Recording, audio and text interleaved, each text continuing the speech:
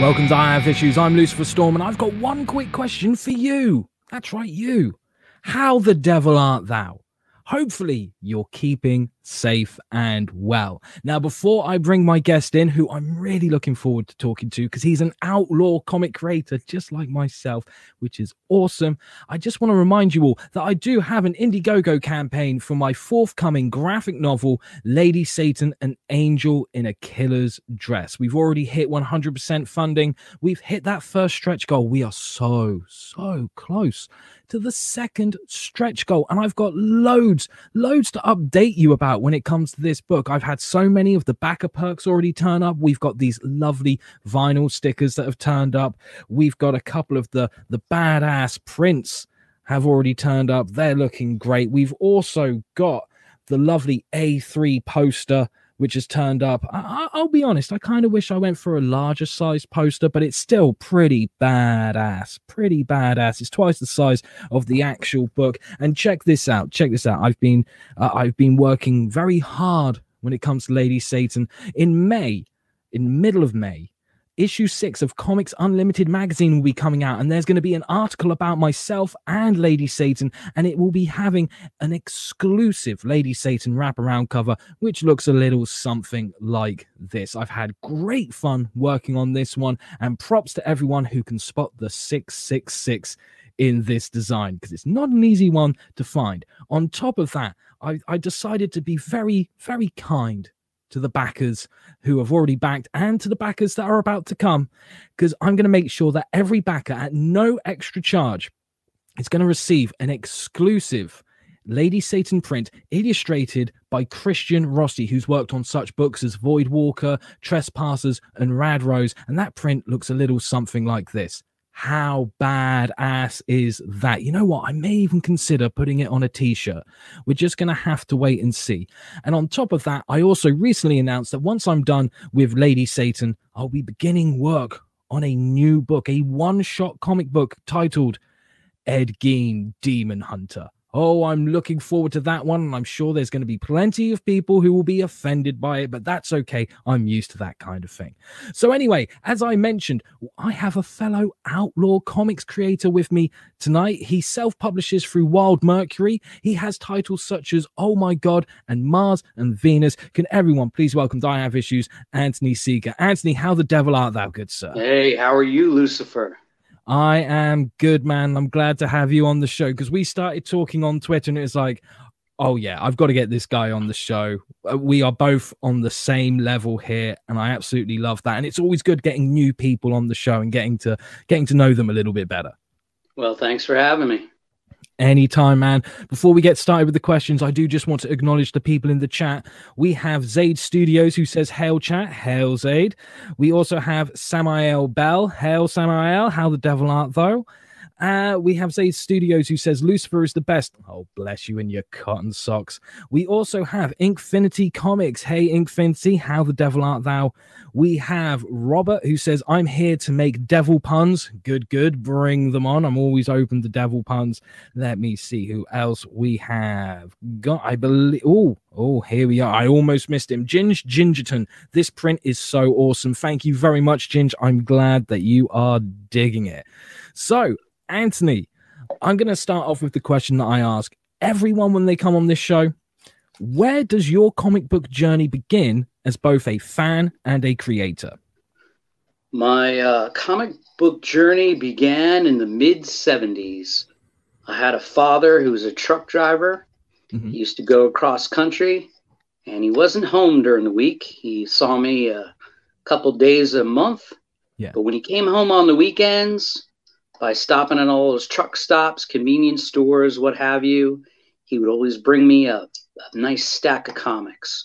Started off as your classic Bronze Age Marvel and DC fare. Mm-hmm. I got to see the 1975-76 work of George Perez and John Byrne and all that stuff. But it's something that ties very directly to my love of outlaw comics.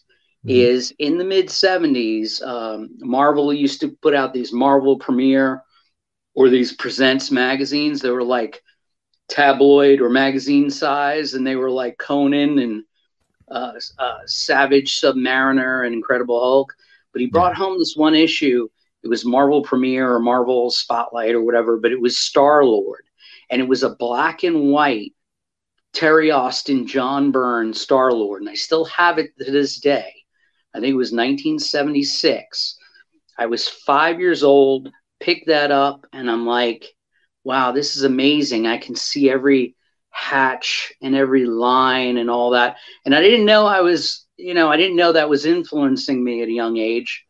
So then in the early 90s and the late 80s, when I saw all this black and white shit out there, I was like, this is what I really like. I don't really even care if there's color. I just want to see the artwork because it reminds me of the shit that you draw in your notebook when you're in high school. Hell yeah, man.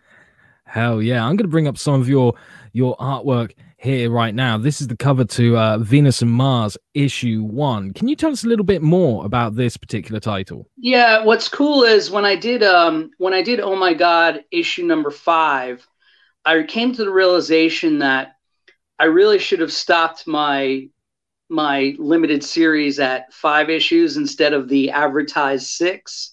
Yeah. So what I had done is I decided, hey, let me go classic Extreme Studios, little Image Comics gimmick, and I was going to do a flip book.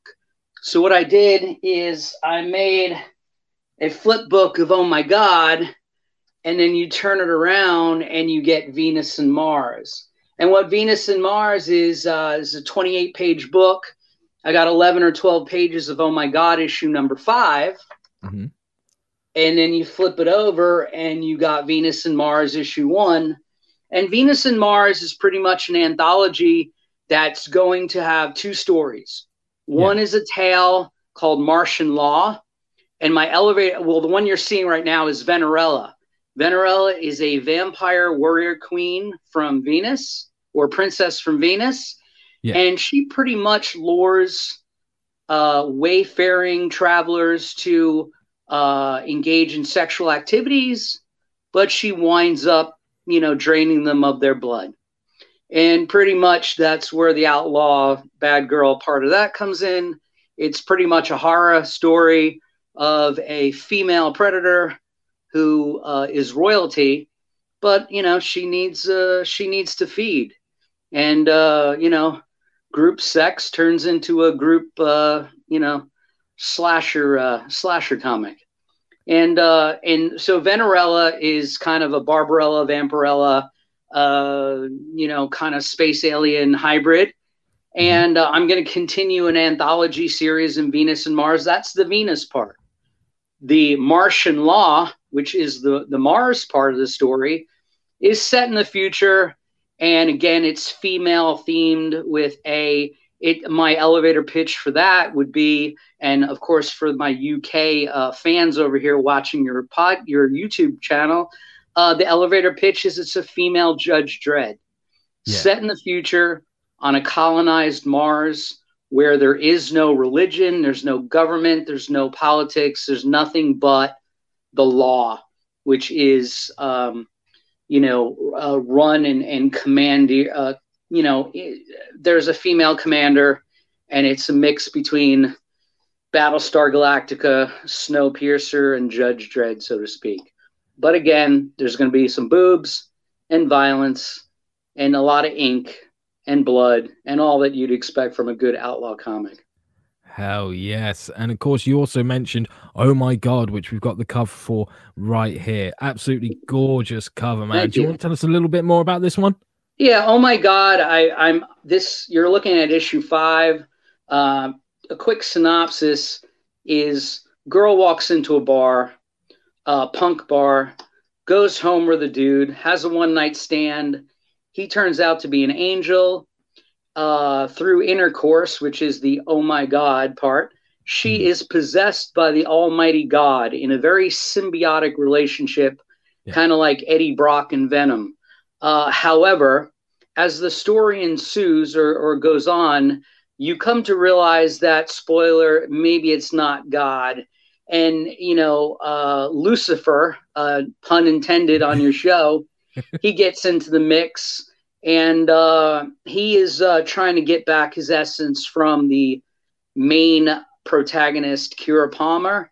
And he's trying to get his grace or his essence of back, both his angelic side and his demonic side, so he can bring on the rapture and the end of times and all that, that familiar occult revelations jazz. So, oh my God is I was raised, my grandfather was a Pentecostal minister, and I went to Lutheran and Catholic schools my whole life. So I have a lot of this heaven and hell stuff going on in my head. Yeah. And oh my God is a fun story of demons and angels and the devil and God. There's many decapitations, many disembowelments, lots of blood, a lot of fractured bones, and some bare breasts, and a lot of intercourse in this series. So that's about it. I hope I've stimulated your audience with that synopsis. Oh, I bet you have. I bet you have. Inkfinity Comics in the chat says, loving that tattoo. Were you a fan of the TV series Charmed? You know what? Yeah, not only that, I was, my wife and I have matching tattoos of this. And not only I do notice the Charmed reference, in that it is the logo of Charmed. And my first rock band I ever played in was called Trinity. So it was just a recurring theme, and with the power of three and the body, mind, spirit, or just the Celtic knot, whatever, however you want to refer to it. But yes, I was a fan of the series Charmed. And that's funny you say that, because I've watched a lot of that early WB series and even CW series. And when I started my comic book, I really wanted to, I envisioned it, if I was pitching a TV show out of it, or if I used the IP, I just wanted it like one of those CW or WB shows, but really adult. I want to see, we're going to have gore and nudity and all that. So. Awesome, man. Awesome. Robert in the chat says, how does one actually start a comic? I have a story to tell. What's the process after that until I can get into the hands of the readers? Well, a quick summary of my background is, I've been drawing my whole life. I've been a comic fan my whole life. In the early 90s, as I said, in our before interview talk, I stated that I kind of, like most people when they reach puberty and they're in high school in the 80s, comic books weren't very cool, so I went away from it for a few years. When I graduated college and actually was starting to earn money on my own and living on my own, I started seeing all these independent books. And even though independent books have been around before that, people making their own comics, when the newsstands or the comic book shops started pushing all the Images of the world and all the bad girl comics like She and Razor and all these folks that, if you wanted to compare it to Kevin Smith when he made Clerks, these are artists that knew that Hollywood or DC and Marvel weren't ever gonna find them. They decided, hey, let me max out a credit card and do it myself. Yeah. As far as my own story, in the mid 90s or 93, 94, I was submitting letters to all the companies, Dark Horse, Image, Marvel, DC, but I was only doing scripts and sketches because I really hadn't drawn a comic book before, and I really wasn't that confident in my ability to do so. But a few years ago, I got to the point in my life that I said, you know what? I don't really care about making $1 million, and I don't care about working for Marvel or DC. I went and bought a couple of packs of Bristol board, bought a lot of pens and pencils, and started drafting scripts for Oh My God. And it's about those hours you put in. drawing. And if you're a writer, if you're just a writer and you want to start your own comic, call some printing companies. If you don't, if you don't find them online, call some local printers, tell them what you want to do and see if it's feasible. I've worked in marketing and advertising in the state of Florida since 1993. So I know a lot of printers. And also I'm publishing a black and white comic. So I write it myself, I draw it myself, I letter it myself, I print it myself. A little secret, not to deter all you folks on Indiegogo and Kickstarter raising, hundreds of thousands of dollars. It's not that expensive to print a black and white comic if you're doing it all yourself, and when I mean that, just print 500 of them or 200 of them and sell them online. People say, oh, I'm doing this Indiegogo project and I have 1,000 backers.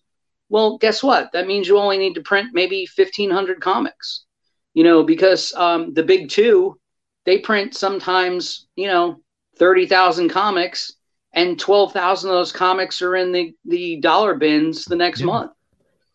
So just like if you're in any art form, whether you're a writer, an author writing a book, or you're in a band, or you're a comic book creator, if you want to do something, do it. I heard a great quote, a shill for a major company, Brian Michael Bendis, I believe, established DC and Marvel writer for 25 years. I saw he did a convention and he had this conference, this seminar, and someone asked him, how do I get into comics? And he looked at him straight in the eye, and he didn't say send letters to DC or Marvel. He didn't say do this, do that. He said, make a comic. He said, make a comic, and no matter how good it is or bad it is, you're in comics now. Exactly. And, everybody, I know art is subjective. Art's subjective, man. And music is subjective, and comics and cinema. Some people, they dig what they dig and some people don't. So, just do what you want to do. And, the old story about even Eric Larson from Savage Dragon, when he was a teenager, he used to he used to take 11 by 17 or 8.5 by 11 copy paper, draw on both sides, copy them, staple them together, give them out to the local comic book stores, make little ash cans, just get out there and do it. Don't let anybody tell you you can't do it, or, just because you're not an experienced artist or writer, it doesn't matter. I've been wanting to do this my whole life, and I just started, less than 2 years ago. And I have, 6 comics out, and that's through a pandemic. That's through some health problems in my family. Not me, but my spouse. Serious stuff in my life. But you know what? You sit down, you draw, and if you can't draw, find someone online who can draw, or a friend, or someone that is a fellow customer at a local comic shop or convention or whatever. Find people that want to collaborate with you, that want to jam with you. I played in bands my whole life, and it's the same thing as, being a comic person.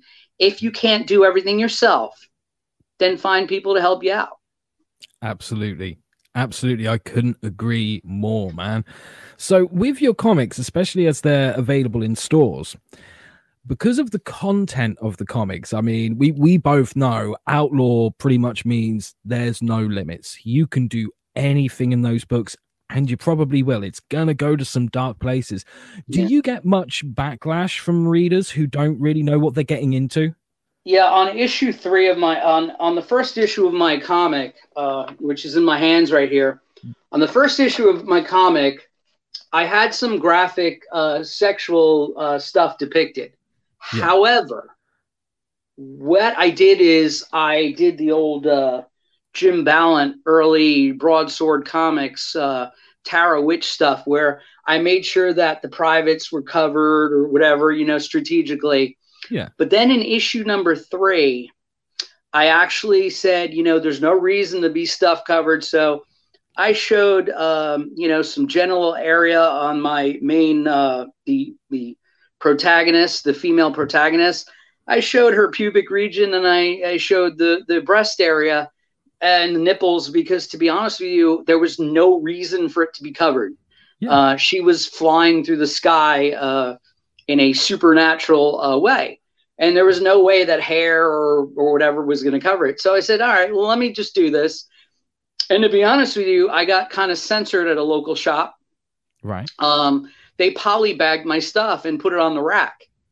And I wasn't that excited about that, because what happened is that actually did result in the normal people browsing through the book not being able to do it. And it did affect sales that month. Yeah. So since then, I have went back to being not shy, but scaling back and doing kind of, again, strategically placing things to cover genitalia and privates and things like that. Just, it's still for mature audiences, but I still do want to, I do want the book to be picked up and looked at. Yeah. But, in the future, Lucifer saw in Venus and Mars, Venerella, kind of goes down on a guy, and she's a vampire. And instead of biting his neck, she bites something else. It's implied because you see the blood gushing and all that. I didn't need to show the actual, member and I didn't need to show the oral act. I just needed to imply what was going on by the blood going all over the place and everything. And, and in that situation, that's where most of the blood is anyway. So, so to answer your question, when I actually do get on Indiegogo and I start pushing my books in that manner, I am going to be a bit more free and liberal in what I do show, because I was kind of holding back because I got a little gun shy on my third issue, just because all of a sudden then my book was getting censored a little bit. Yeah. So when you're at shows, do you ever have the problem of sort of like, someone's coming along, they look at your table, and then all of a sudden a kid comes along and goes, "Oh, that looks cool," and you're like, "No." No, not really. I mean, I did a show, believe it or not, as I stated, I'm in Florida, and we're like the Wild West here. We actually did have a comic book show with about, it was not a huge show. It wasn't like a MegaCon or a San Diego, but it was a small show in Central Florida. And there was about 1,200 people at the show. Everyone was wearing masks and all, and hand sanitizer all over the place. But there were a lot of kids. But I also think about that when I'm presenting the covers on my table. The covers that are a little more risque than the others. I try and hide them, and or I put a comic over them. I actually do have a lot of photo covers. Oh, and cool. I have a nude model who, through a photographer friend of mine, was, posing for stuff, and she's in the buff. But again, things are strategically covered. And when I present those on the tables at the shows, I'm just, I try and keep it classy. And I do have for mature audiences on my, on my book, and and that's the way it is. Awesome, man. Awesome. So what were some of the outlaw comics that influenced you and your artwork? Well, a lot of my stuff, I fell in love with Faust from Tim Vigil. And back when I had first seen it, I wasn't really even, just like I think I've had a conversation with you, I wasn't really sure of what to call it. I just called it, well, these are cool. These are things that I would have liked to see when I was 18 years old in high school. A lot of boobs and a lot of blood and a lot of occult imagery and stuff going on. It was like a mix of, I used to call it like Iron Maiden porn. It was like you were looking at covers, album covers by Iron Maiden and porn at the same time. And with a lot of gore thrown in. So, that kind of stuff made a first impression. Also, James O'Barr's The Crow, big influence on me. And again, getting back to the story of folks that kind of did it themselves. Yeah. They did it in black and white for expense reasons. And then they had these fully realized like vengeance stories, Yes. again, seeped in a lot of Gothic imagery and a lot of, occult trappings and all that stuff.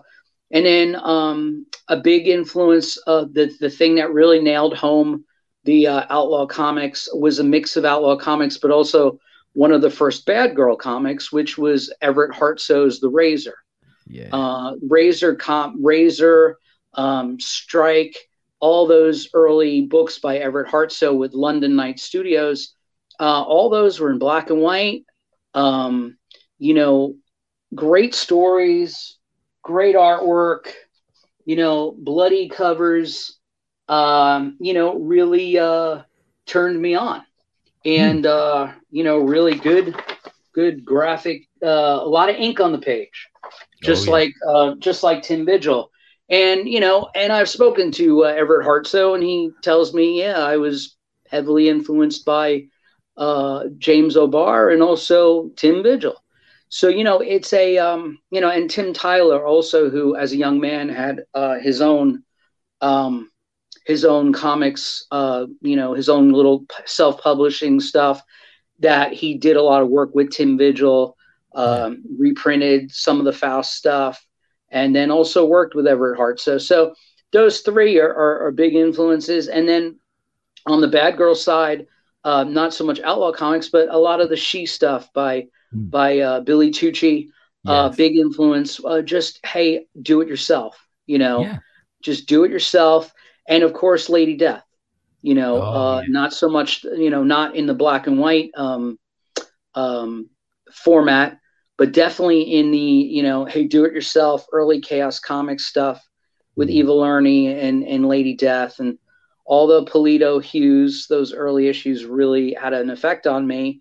And when I started going to conventions in the early 90s, seeing all this stuff, I was blown away by, wow, these guys are not in Marvel and DC. And it's like, as for me now, it's like, that's what I want to be. I want to be my own boss, Hell yeah. It's the dream job, really, at the end of the day, to be your own boss, man. So I've spoken to a few people about Outlaw comics, the few that kind of know what I mean when I talk about Outlaw comics. I have had it on the show before where, there've been people in the chat and I've brought up the term Outlaw comics and they're like, what the hell does that mean? How would you describe Outlaw comics to a newcomer, someone who hasn't heard that term before?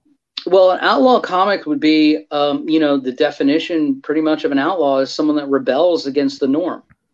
So if you're a rebel in the comic book industry, an outlaw comic would be you, thumbing your nose at the normal comic book. Outlaw comic, as far as I'm concerned, is a comic that's made by a creator for the creator himself or herself. Yes. In other words, I don't make my books for kids. Yeah. I don't make my books for any specific audience or demographic. I don't make my comic for people my age. I don't make comics for people older or younger than me. I don't even make comics for Lucifer Storm. Yeah. I make comics that I want to read and I want to see. And if I dig them, that's all I care about. Now, if anybody else digs them, that's gravy. The whole idea of making any art so that you can have an audience or gain an audience is ridiculous. The name of my company, Wild Mercury, originates from Bob Dylan, because he had when someone asked him about his double album Blonde on Blonde, he said it's got that wild, thin Mercury sound. Well, Wild Mercury to me means it's always changing and it's mercurial. Yeah. To me, a person like Bob Dylan wouldn't, be on The Voice or win American Idol today. Hell, Bob Dylan probably wouldn't even get a record deal. But what it is Bob Dylan Bob Dylan did what he did and produced the art he did, and the audience came to him. And the same way in comic books, man, you need to put that product out there. Yeah. Because all the big people, the Todd McFarlanes of the world, they got the Brian Politos of the world, and even to the extent some of the big names at Marvel and DC, they put out products. They didn't care about what the audience wanted. They were giving the audience what they thought they needed, not what they wanted. Yes. And guess what? Eventually the audience came to them. And if the product and the art is good, no matter what medium it is, whether it's music or whether it's comics or whether it's theater or whatever, if the product is genuine and sincere, the audience will come to you eventually, and it'll be rewarding. And if they don't come to you, that's fine too, as long as you go to bed at night being happy with what you're doing. Yes, absolutely. Because I can tell you from experience, there's nothing worse than when you write and you illustrate a book that you are not proud of, you're not passionate of. I've been at shows before where I've had that book on the table and I'm trying to hide it over in the corner and promote all the other shit, and people instantly gravitate to that one that you're hiding, and you're like, oh no. And then they start looking through it, and it's so soul destroying. Even if they say really nice things about it, you're just like, yeah, but I know deep down inside that's bullshit. This is the good stuff right here. Kind of thing. So I completely get where you're coming from, man. In the chat, we have Robert, who says, when researching a cult, are there any resources you recommend? As I said, as I stated earlier, when it comes to the occult, I didn't really have to research much because my grandfather was a Pentecostal minister. And when they used to drag me to church in New York growing up, they never talked about peace and love. They always taught from the book of Revelations. So the mark of the beast and 666 and all that shit was constantly in my brain all the time. And then, as I said, every WB and CW show I've ever used, I pull stuff from that. Do I pick up satanic Bibles and do Google searches? No. I do outlaw comics and, / bad girl comics. So my stuff is not that cerebral. My stuff is well written. I'll proudly state, but I'm not doing any Neil Gaiman type stuff. I'm drawing boobs and blood and guns. What a brilliant and beautiful combination that is. Yeah.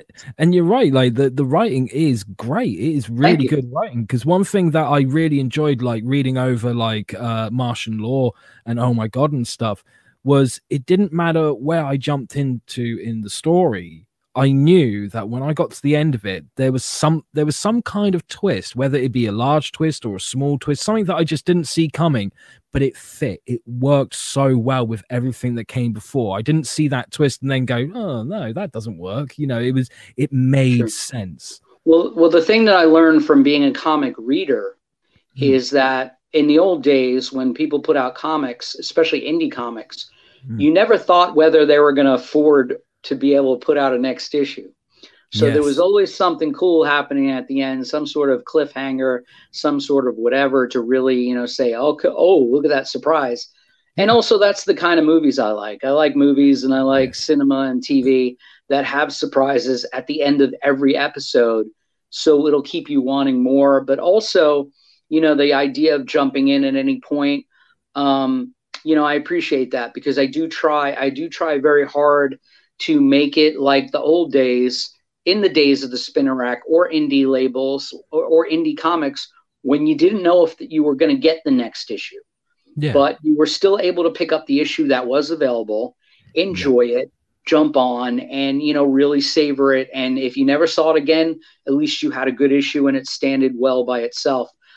If I could digress for a second, just to promote, as I stated, I don't have an Indiegogo or Kickstarter, but through the links in your video that you provided probably for me and all, if you look me up on Instagram, Twitter, and or Facebook, and if you're interested in purchasing any of the comics I'm talking about, and I have 5 of them out, just message me And that's how I've been doing business. I've been taking orders.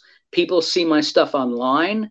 They dig it, and again, like you said, I am in stores. I'm in stores in New York and also Florida. And I do make I have like 50 people on a pull list. Every time I come out with a book, they're like, hey, they message me and they're like, hey, is the next issue out? Or I tell them the next issue's out. Would you like it before I go to press?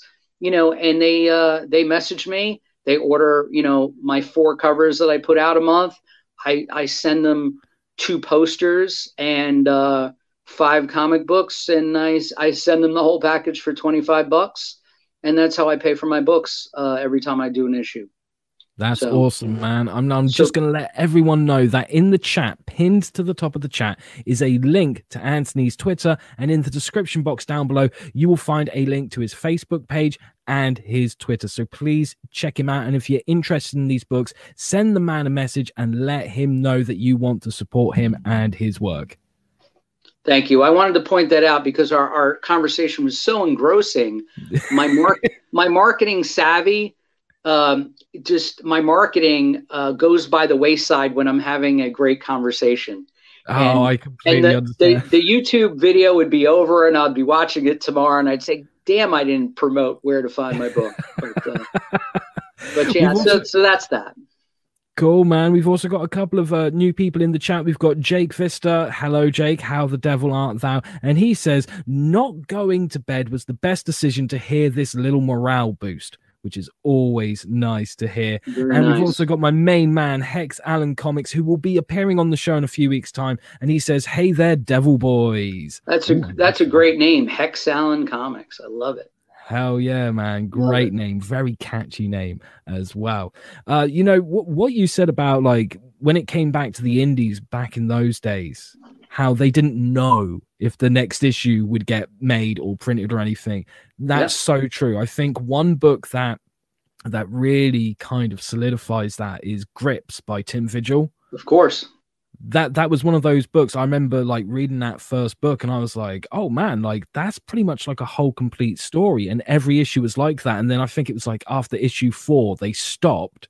And it took a couple of years, and then all of a sudden Grips was back. So I completely get where you're coming from with that. And that's a really good thing to keep in mind, because I think a lot of indie creators at the moment, myself included, I think we're all guilty of this.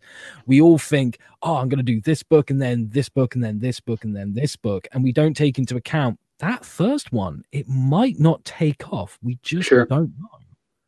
Sure. And Grips was amazing.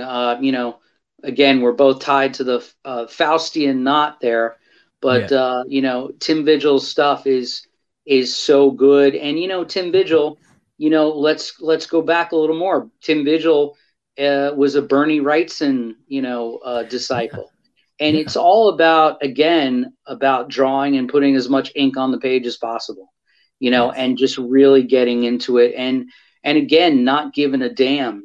Tim Vigil still doesn't give a damn. He's a testament, and whether you like him or not personally, his artwork stands by itself. And getting back to you asking me my definition of outlaw, it's more distinct than just being a rebel. It's really someone who just doesn't give a shit. It's like I'm not playing by anybody's rules, so I'm an outlaw. Just like, the outlaw, the highway, the Waylon Jennings, American, country music shit. It's guys that are not gonna bow down. They're not gonna take a knee to the industry that they want to be in, because honestly, they don't want to be in it. I don't know about you, but I don't want to work for, like I said, I don't want to work for Marvel or DC. I just want to create my own stuff. And the only work that I would even think of taking is, if Image Comics or someone like that called and said, hey, we like your stuff, we'll publish it, but you'll own it. That model is good for me. Everything else, I'm too old to worry about that shit. I have a full-time job. I do this the same way, it's the same way you'd paint in the afternoon. I do this for me. And Yeah. again, if your audience or you or anybody else loves it, great. I will mail you books every 2 months till I can't draw anymore. But, I'm a traditional artist, I'm a traditional writer, and I just like making comics. And, I regret not doing it sooner in my life. I think I said I attempted to write in the mid 90s, but life got in the way, and work and family and all that stuff, and ex-wives and homes and all that stuff got in the way. And what happened is I just in my late 40s, then I decided, hey, you know what, I'm gonna be dead soon maybe, so let me start creating my own comics. Yeah. And it's satisfied me greatly as a person.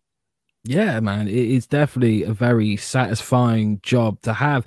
And I'm with you, man. Like, if Marvel knocked on my door and was like, hey, do you want to work for us? It'd be like, no, I just can't. That's not the right place for me. I mean, like, with a book like Lady Satan, they're going to be like, yeah, we're not issuing that. We're not putting that out there. They need a book like Lady Satan, though. I agree. I completely agree. They need something that kind of rocks the boat a little bit, because at the moment I could walk into like a comic book store, pick up most of like the recent Marvel issues, and they're all going to be the same kind of feel, the same kind of like heartless, soulless stuff. Whereas Lady Satan may be a very dark story, but there's heart and soul there. And like at the end of the day, half the people that they've got working for Marvel, they're all quite straight-laced and good reputation stuff. Man, like only a few days ago, I had a taxidermist contact me about sponsoring me. And I was like, yeah, that's the kind of shit that I like. I'll quite happily take that sponsorship, man. Marvel would not like it if I worked for them and then said, hey, guess what? I had a taxidermist get in touch with me. They'd be like, you can't do that. You can't talk about that. To me, like when you work in the mainstream, especially as an artist, like your most powerful tool is the pencil. Okay. Yeah. When it's a bit more independent, like working with like Dark Horse or Image, I would say your most powerful tool is your imagination. But when you're an outlaw artist, your most powerful tools are this middle finger and this middle finger. And to me, that just suits me. That feels so right and makes me feel at home. What was your, besides your love of outlaw comics, which, most outlaw comics are predominantly black and white.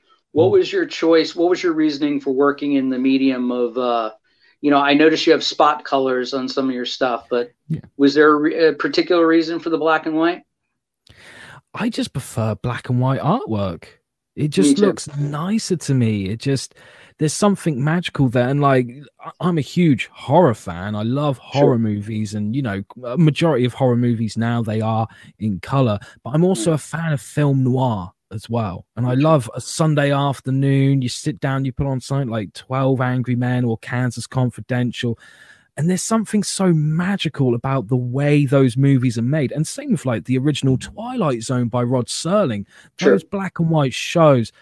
There's just something that can be captured in black and white that you can't capture in color comics. Color comics is kind of, to me, you go on a first date with a girl, you invite her in for a nightcap, you turn around, pour her a drink, look back, all her clothes are off.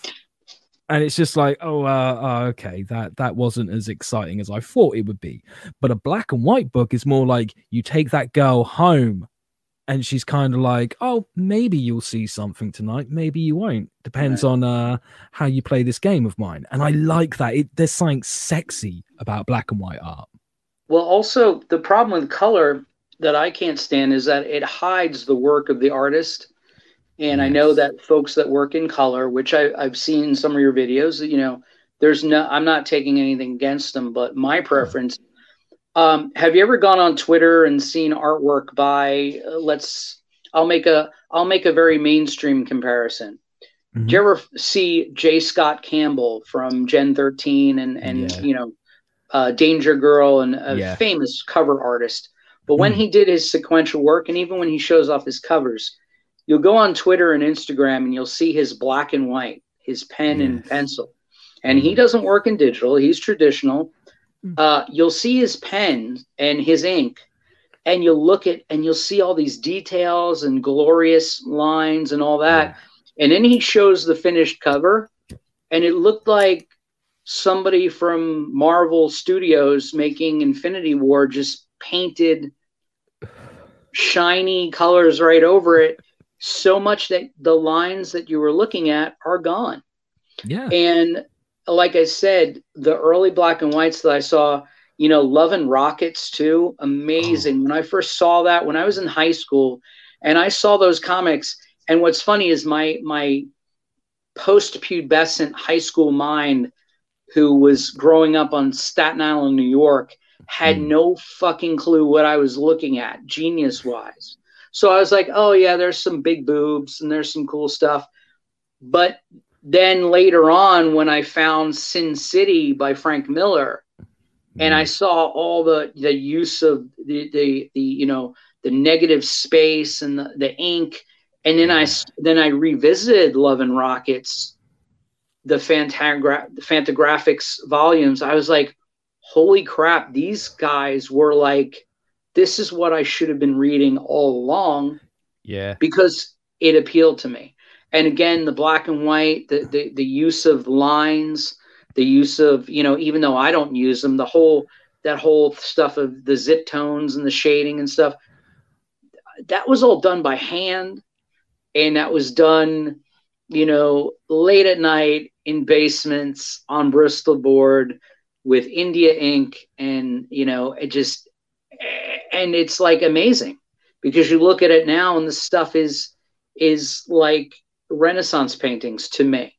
Yeah. You know, and that whole, you know, like when I, when I saw your stuff, it reminded me, wow, this is the stuff that I like to look at, you know, and the stuff that I like to create because I can see everything, you know, and to me, and what's ironic is I've been by trade a creative director and graphic designer since 1993, working in marketing. So ironically, I deal with advertising all day. That's always bright colors and Photoshop this and Photoshop that. And so when I decided to do my comic, I was like, you know what? I let me tell you something. The only thing I do digitally in my comic is the lettering because I don't have the patience to letter. Yeah. But other than that, every page is done 11 by 17. I scan them. Very little cleanup. I do most of my stuff by whiteout and eraser. And that's it. Because I work in the digital field, but as I say in my bio, I think I sent you, I'm an analog kid, man. Digital is nice. I love the fact that we're talking, you know, I'm talking with you across the Atlantic Ocean right now. Exactly. That's phenomenal. But man, if I could go back to 1988 and put a flyer on a telephone pole saying, you know, my band's playing Saturday night, or if I could say, hey, this is my new indie comic with a little flyer on the local comic book shop thing. And by the way, I still do that at every comic book store that my book is in. I send them a stack of like 4x6 postcards in black and white that promotes the book. And I say, hey, could you please stuff them in the bags of your customers so I can get more readers that way? You know, guerrilla marketing or guerrilla, you know, pushing your art, the whole guerrilla style, you know, it still works. It's just done a different way. So this is my guerrilla marketing talking to you tonight, but you know, it's the same thing. Yeah, man. I dig that so much. Many years ago, I started working on a book with another artist. It was meant to be like a 3-issue mini-series. Unfortunately, we only did the first issue together, and then there was some legal complications. And it was called Skin and Bones. It was about these 2 superpowered serial killers looking for their missing gimp. It was as simple as that. And one of the things that we did to help market it is we made these missing posters with the little tabs that you can pull off. Like, if you've seen this gimp, call this number. And we stuck them to so many trees and lampposts and stuff. And the amount of people who were coming out going, no, you can't put that up there. And then we just put a new one up there. And it did so well. Like, we found, like, a few days later, we went to a bar that had one of them up in the window and people were taking photos next to it and stuff because it was just so weird and outrageous. But it really did help. The old school ways of marketing, I think, are still the best. Like I hear people talk all the time, like get Facebook ads and do this and do that. And I like to take it a bit simpler. Like one thing I've been telling like a lot of people when they back Lady Satan is like, look, you're going to get this thing turned up in like a big black box with a pentagram on it. And I actually had this arrive today. It's going to be sealed with blood-stained crime scene tape. That's cool. So that people will know, like, oh shit, that they'll remember that more than anyone else's book. And if they have a great experience just opening the box, let alone reading the book, they're going to come back and be like, what's he going to do with the next one? You know, so they'll keep coming back.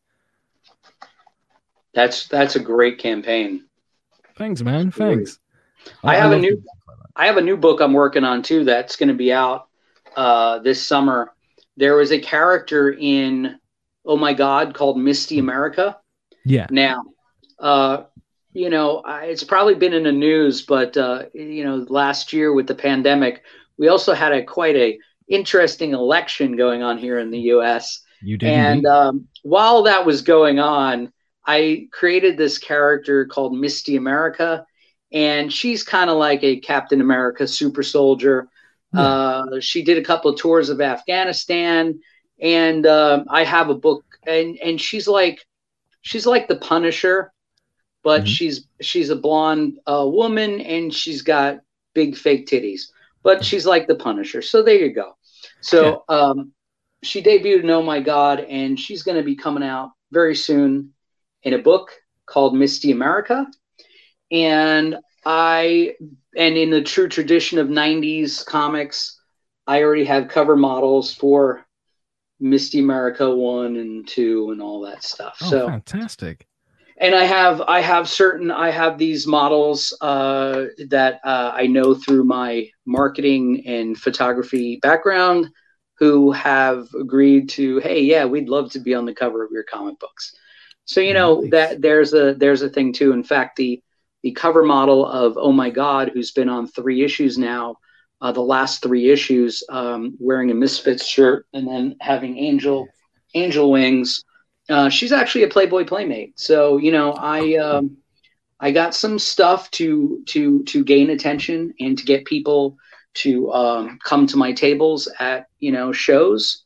Yeah. And again, part of guerrilla marketing, because I remember all the, whether it be Razor or Double Impact or She or Glory, you know, some Rob Liefeld Extreme Studios. They, in the 90s, they also, you know, they used to do photo covers all the time. And much to my surprise, Dynamite Studios is still doing that with all their Vampirella comics that they publish, you know. Yeah. And Jim Ballant and Broadsword Comics, he does it all the time, you know.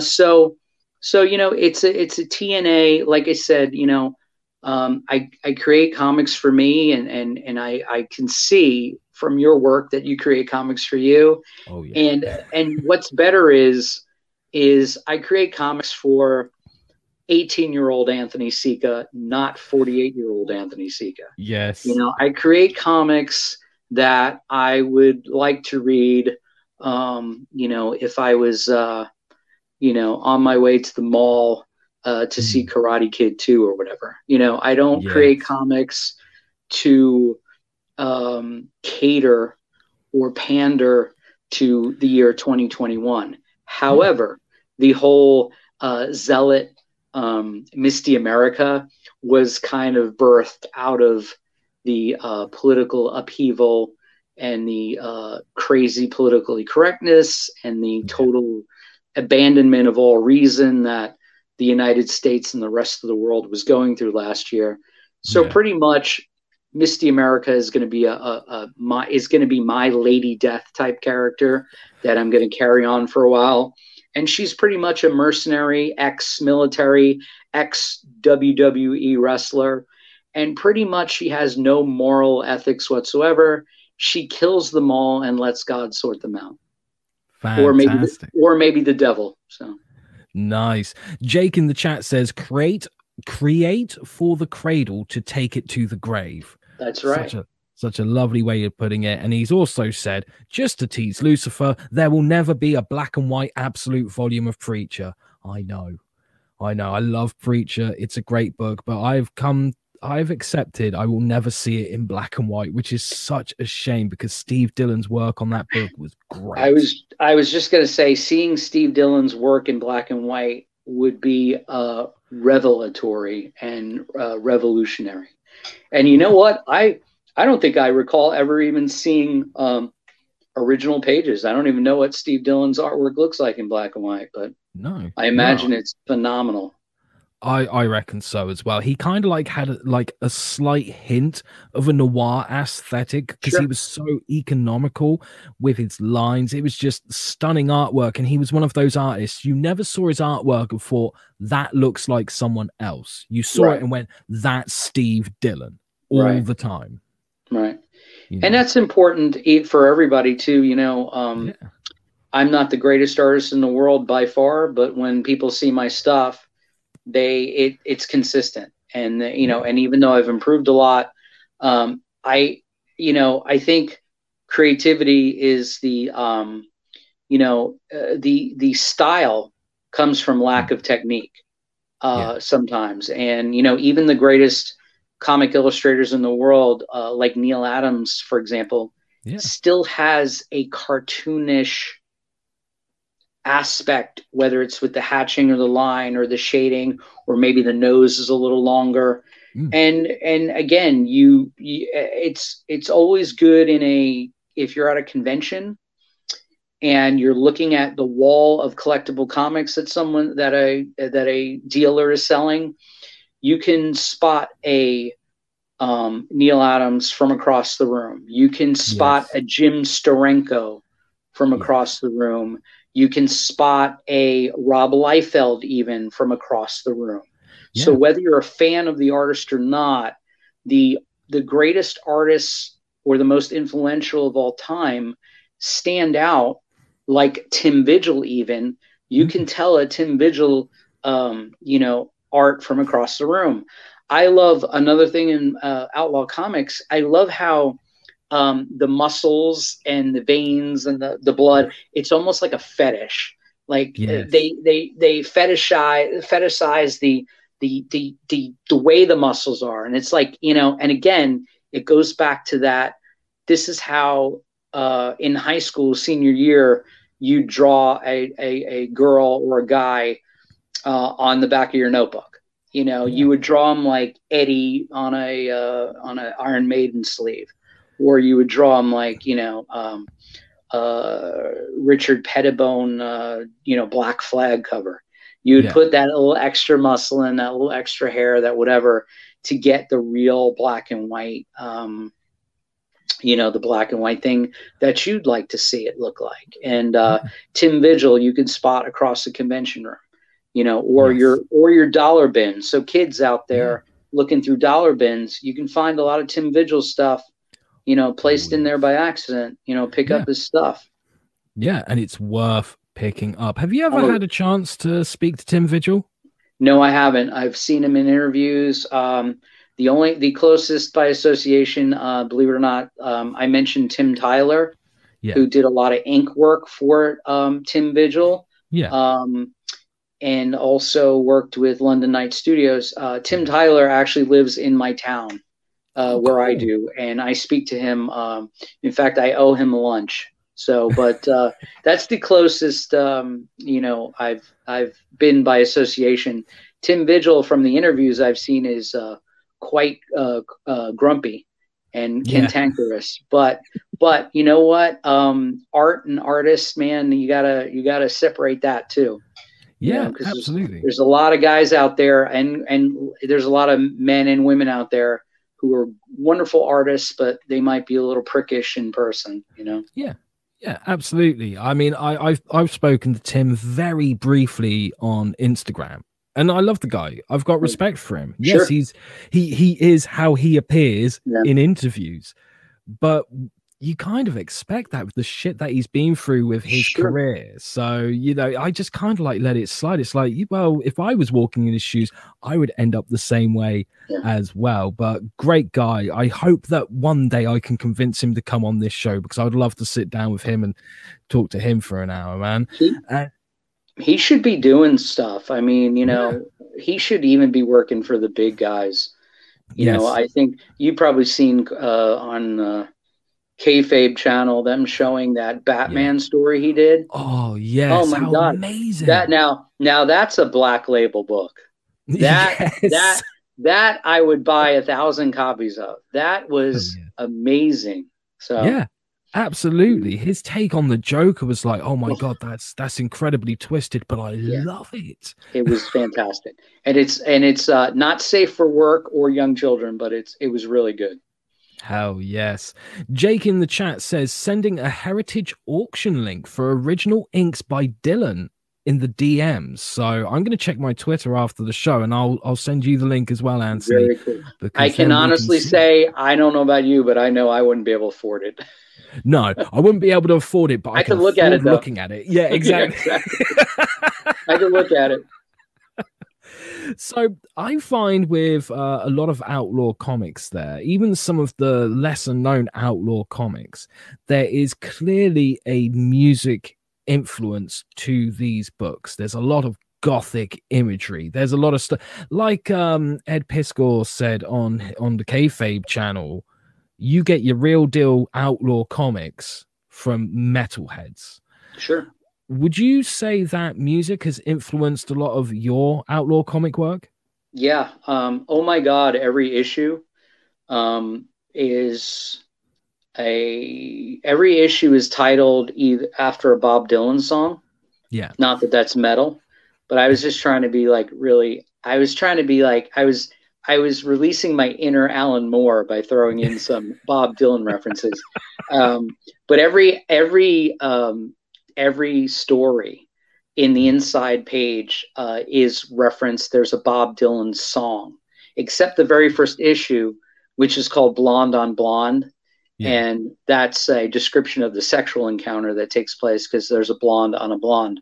But after that, everyone is a Bob Dylan song, and also in the first issue, um, Kira Palmer and her friend Jennifer go to a bar after work in Manhattan, um, and there's a punk rock band there playing called Halo Violation, which is Yeah. actually a band I was playing in before the pandemic.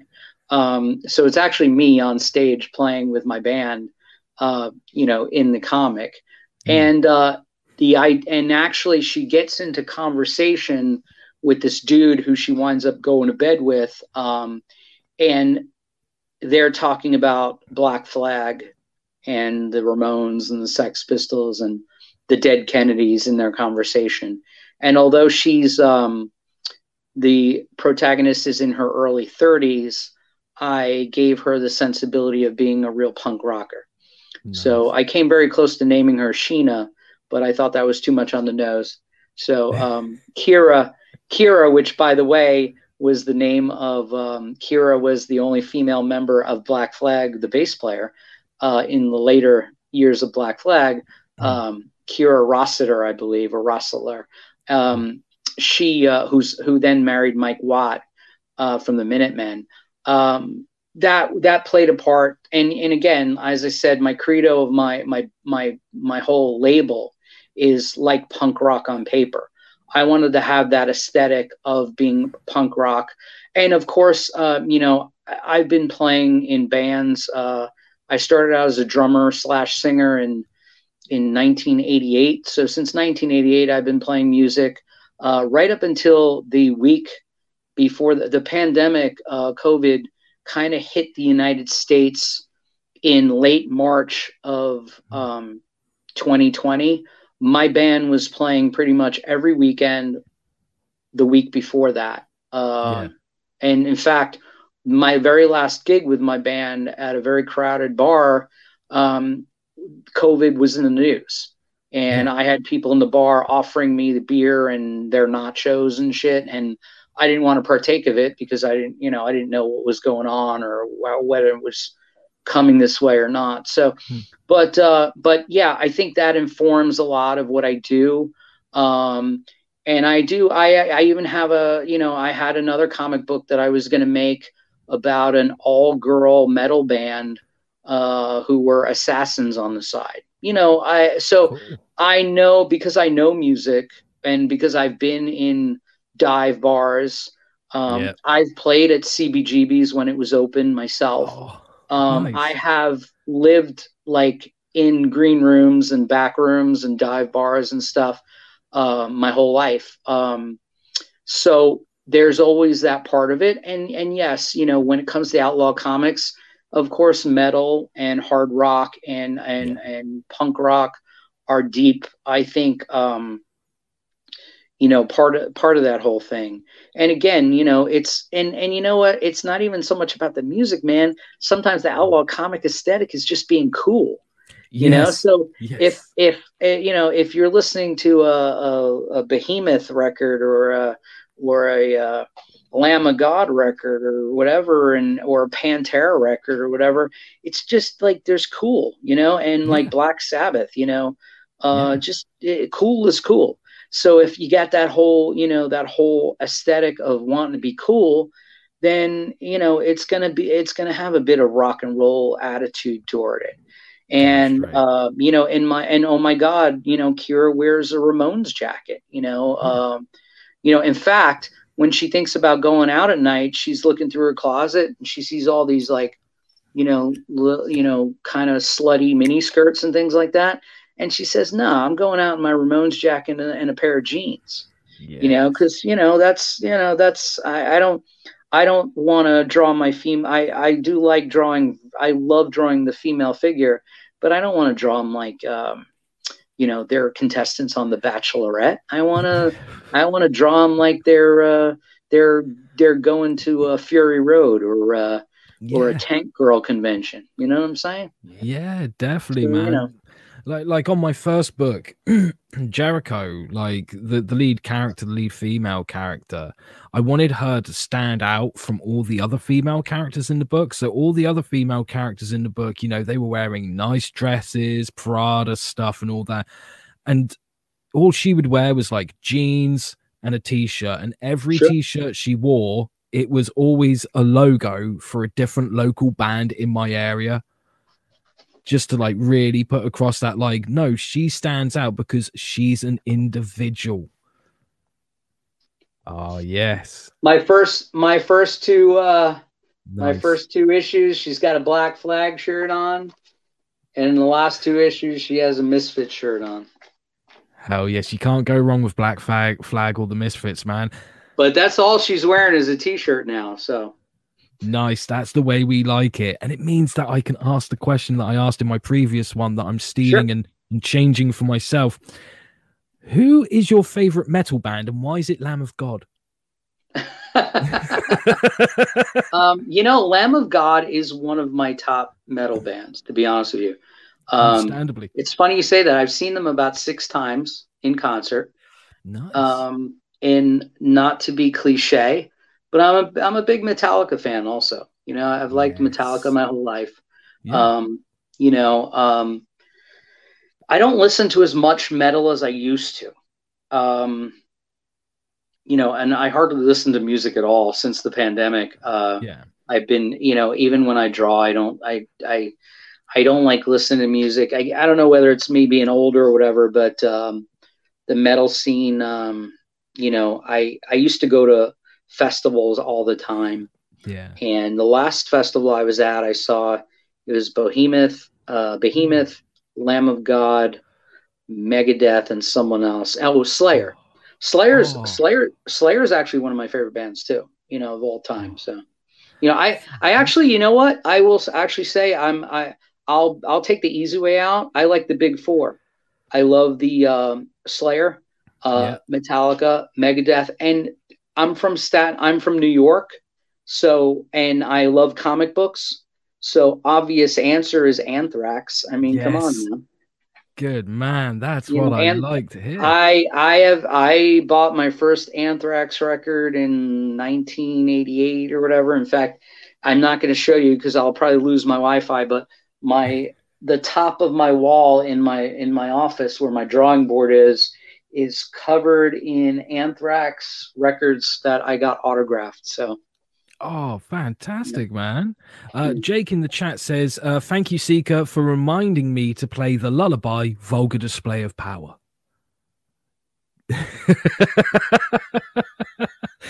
No one can ever see that cover and then forget it. It's just impossible. That album is, you see, you brought up Pantera. Now I got to throw Pantera in there too. I saw Pantera the very last show I think they ever played together. They played in Orlando. Man. They played in Orlando, Florida, or at least, I'm sorry, the last United States show they played before they broke up for good. And then Dime was killed like 3 years after that. But I got to meet Vinny and Dime many times because I used to publish a music magazine. And when Damage Plan was touring with Shadows Fall, and some other bands, I interviewed them and got to hang out with them, and Zach Wild with Black Label and all those folks. So yeah, so I've met all those guys, and they're great. And yeah, dude, the groove metal of Pantera, there is nothing like it. Nothing. Absolutely. There will never be another Pantera. So you know what? I'll be a real American redneck, and I'll just get rid of all those other bands, and I'll put Pantera on the top. All right. Fantastic, man. Fantastic. Jake has also pointed out that the Heritage auction for Dylan's original artwork, some of the pages go for around $200. That's crazy. That's mad. Like, now, if he had said 2,000, wow, I can understand that, but $200? Well, after this, Lucifer, we need to go look, because we can maybe get a full. I don't think we're going to get a Splash Arseface page for that, but but it's probably like one of the back pages that have like one. It's like the mailman delivering the mail or something. But gotta need a battle vest patch. Yes, Jake says, gotta need a battle vest patch for Lady Satan, and oh my god, I think he's one of the guys with the denim vest, and he needs it covered in patches. It seems like a good collaboration. I mean, I have a thing called Oh My God, and you're Lucifer Storm. So, and again, for all those watching, Lucifer is a main character in my book. And what's nice about him is I didn't take the Neil Gaiman Lucifer, androgynous David Bowie, or the television really handsome buff Lucifer. Yeah. I made Lucifer look like Trigon from the Teen Titans. Yes. So he's got horns, and he likes sleeping with Pornhub models, and in my comic, before he decides to bring on the rapture, when he came to Earth, he really liked all the sin that was here. And before he got down to business, he thought he'd have a little fun.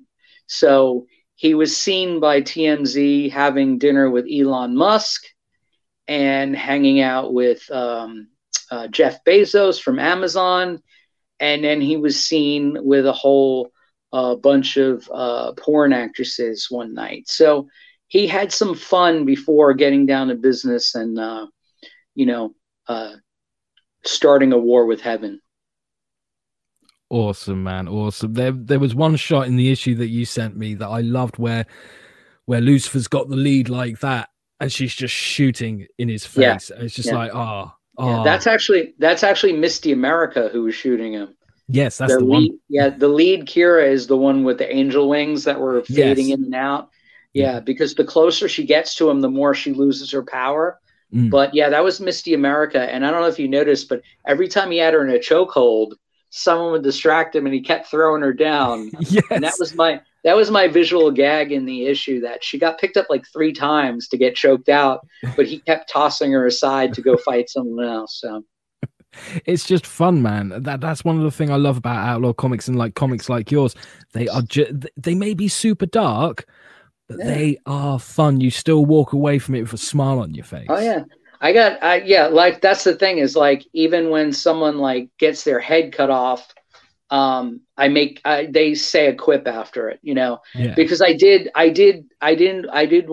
wanted to alleviate the darkness with all the horror movies that I love so much, where, you're getting killed, but then they're making a joke, and it's just, because it makes it more palatable. The Yeah. gore and violence goes down a little easier if, you know, after you decapitate someone, you make a little joke or a pun about that he lost his head or something stupid like that, you know? Yeah, absolutely, man. What's one of your favorite lines of dialogue that you've put in the book so far? Um, I did like when Kira has sex with an angel, Kira Palmer, the protagonist. When she has sex with the angel, she's possessed by God, and God talks about how he's a muse Hmm. for brilliant minds. And he mentions Michelangelo. He actually mentions Neil Gaiman. He Yeah. mentions Raphael. He mentions Bob Dylan. And then he mentions Pamela Anderson. And she asks him, why Pamela Anderson? And he says, have you seen Tommy Lee's penis? And then, so that was the first one. And for more body humor, in a following issue, she is yelling at God because, spoiler, she's possessed by God due to the intercourse she has with this angel.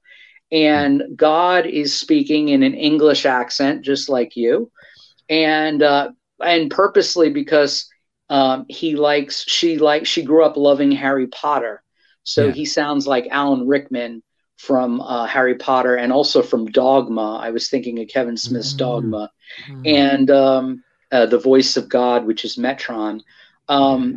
When she's talking about that do you usually force yourself on women, he says to her, he says, excuse me, Miss hashtag me too, you gave me permission or something like that. So I was bringing up the, you know, whatever was in the news when I was writing the story about, you know, sexual harassment or whatever. And I was kind of alluding to it in this book, you know. Hmm. And also, and I have to say, on issue 3 or 4, I start off the book with a Frank Miller homage from Dark Knight Returns with the talking heads on the television. Yes. And I do that to bring the reader. There's a time jump in the middle of my book of 6 months, and I'm bringing the reader up to speed with this page of talking heads on the television. And I made them contrasting views, and they were all about Donald Trump making a deal with the devil, and Yeah. Nancy Pelosi was really a demon. And also that for some reason in the news, when COVID started, some doctor was on saying something about demon seed was demon sperm could cure COVID. And I actually used it in the book and said, uh, scientists and Dr. Fauci have determined that demon seed does indeed cure COVID. And you know, it's just like I don't give a shit about what's going on in the world when it pertains to my comics, but I Yeah. do really enjoy taking absurdities out of the news and putting them into whatever I'm writing because it's just fun. Oh, that sounds fucking great, man. Absolutely great. I love that attitude, that perspective, that approach to it, that whole I just don't give a shit. Like I don't give a shit. if someone turns around and says like this offends me, so I don't fucking care. What would Yeah. you expect, a parade or fucking something, you know? Like how do you feel, because you briefly brought up political correctness earlier in the conversation? What are your, if you don't mind me asking, what Sure. are your views and opinions of political correctness and how it's affected not just our society but kind of like the comic book scene as well? Well, I think the political correctness in comics and in art is kind of um, overwhelming at the moment. I don't think it should be there. Yeah. Um, Without taking a stance vocally, because I don't really affiliate with groups. Hmm. I think cancel culture is terrible. Yeah. Unless someone is hurting someone, I don't feel like So to sum up that vague answer, sticks and stones may break my bones, but words will never hurt me. If I write my first two issues of my book I was saying fuck every other page. Yeah. If anyone was offended, just don't read my book. If you don't like violence or nudity, change the channel. Yeah. If you don't like, if you don't like what a actress on The Mandalorian thinks about anything, Yeah. don't get her fired. Why don't you just change the channel? Yeah. If you don't like what the star of The Mandalorian is also saying in contrast, don't watch the show. Yeah. If you don't like Zack Snyder's Justice League, don't watch it. I'm gonna watch it the second it appears. Yeah. Because it's cool. To me, I don't think that Louis C.K. should not be doing comedy as long as he didn't hurt anybody. I don't think Gina Carano shouldn't have a job right now. I don't think there's anything wrong with the Comicsgate people. Yeah. And in contrast, if you're a SJW type artist or writer, I don't think people should be gunning for you either if you're not pushing your shit on anybody or hurting anybody. I'm not left and I'm not right. I'm in the middle. And I just feel like we should all get along and just leave each other alone, because what is the idea of why worry about what you're doing, or why worry about what you're doing? Yeah. If I'm worried, why don't I just not follow you? Why don't I just not buy your book? Yeah. That's what I like talk about modern comics. I love Donny Cates. Okay. I love the way he writes. Yeah. I love the fact that he's really a pagan cultist dude, but he still works for mainstream comics. Yeah. He's got a lot of subversive comics and ideas, and I love him. I've met him personally. He's super cool guy. If he's political, whether it's I imagine he's kind of left in his politics, that doesn't have any bearing on whether I like his art or not. And at the same time, if I want to go read a Dan Fraga book, I don't care if he's on a YouTube channel with Ethan Van Sciver or anybody else like that. Those are all good artists. Yeah. So I'm not going to put hashtags or pronouns in my Twitter account, but no one bothers me, because if I don't like them, I just won't like them, and I don't know when that became a thing, but it's kind of fucked up. I like Tim Vigil's a very political dude, very conservative. Some people won't look at his stuff because of that, and who cares? The guy's a cranky old dude anyway. But why not just enjoy his shit? John Byrne's a dick too, but I would run over burning coals to get another autograph by John Byrne if I was at a show. There's certain people, who cares what they think, and it's a shame, because before the internet, my friend, no one knew what anybody thought of anything. Exactly. You could have been they could have been sacrificing children in their backyard for all we know, but you still watched their TV show. Yeah. Or you bought their comic books, or and again, you know what, to sum up that whole question, if you don't like someone, don't spend money with them. That's all. But you know what? Don't get them fired though. It's not your place. They don't work for you. See, that's the whole thing too that bothers me about everything, and it probably bothers you too. Don't people they act like they own everything? Like when a Star Wars movie comes out, they're like, "Oh, Star Wars sucks because I didn't like the movie." Well, guess what? It's not your movie. It's not, and oh, Anthony, we don't like your comic book. I'm like, so it's not your comic book. Yeah. Or I don't like this band, or I don't like this pop singer, or I don't like. Who cares? I'm not going to buy it. I'm not going to go out and buy a Justin Bieber album, but I don't need to go on Twitter and say anything about Justin Bieber. What do I care? He doesn't even exist in my world. Yeah. But and I know that's a stupid example, but it's the same thing. Like, if I don't like a writer or an artist, I don't like them because I don't like their art. I can give a rat's ass who they sleep with, or Yeah. what pronouns are in their thing, or who they voted for. Well, I don't care. I Yeah. don't, because, like, I'm not buying their vote. I'm not a politician. I'm buying their comic books. Yeah. So, to be fair, I think social justice, not social justice in itself, has always been a part of comic books, because they Mhm. are heroes fighting noble causes. Yeah. The characters themselves. But why the people that create them have to be that way, I don't know. And I also, politically speaking, I know I'm kind of coming off a little, middle of the road here, but my favorite characters growing up were the Hulk and the Thing and all that stuff. Like, I Yes. always liked the monsters in Marvel Comics. Yeah. Like, I didn't care if they were male or female. Like, if I like Wonder Woman, it's because I like Wonder Woman. It's not because, like, Wonder Woman represents me, an Yeah. Italian kid from New York. I'm not Yeah. Wonder Woman. I'm not Thor. I'm not the Hulk. Yeah. And or Luke Cage, for example. Yeah. I loved Mr. T on the A-Team when I was a kid. Yes. And I used to even dress up with gold chains and a mohawk. I Yeah. didn't care if he was African American. I just cared that he was a cool character, Yeah. and I didn't have to be black or be an adult man to Yeah. pretend I was him, Yeah.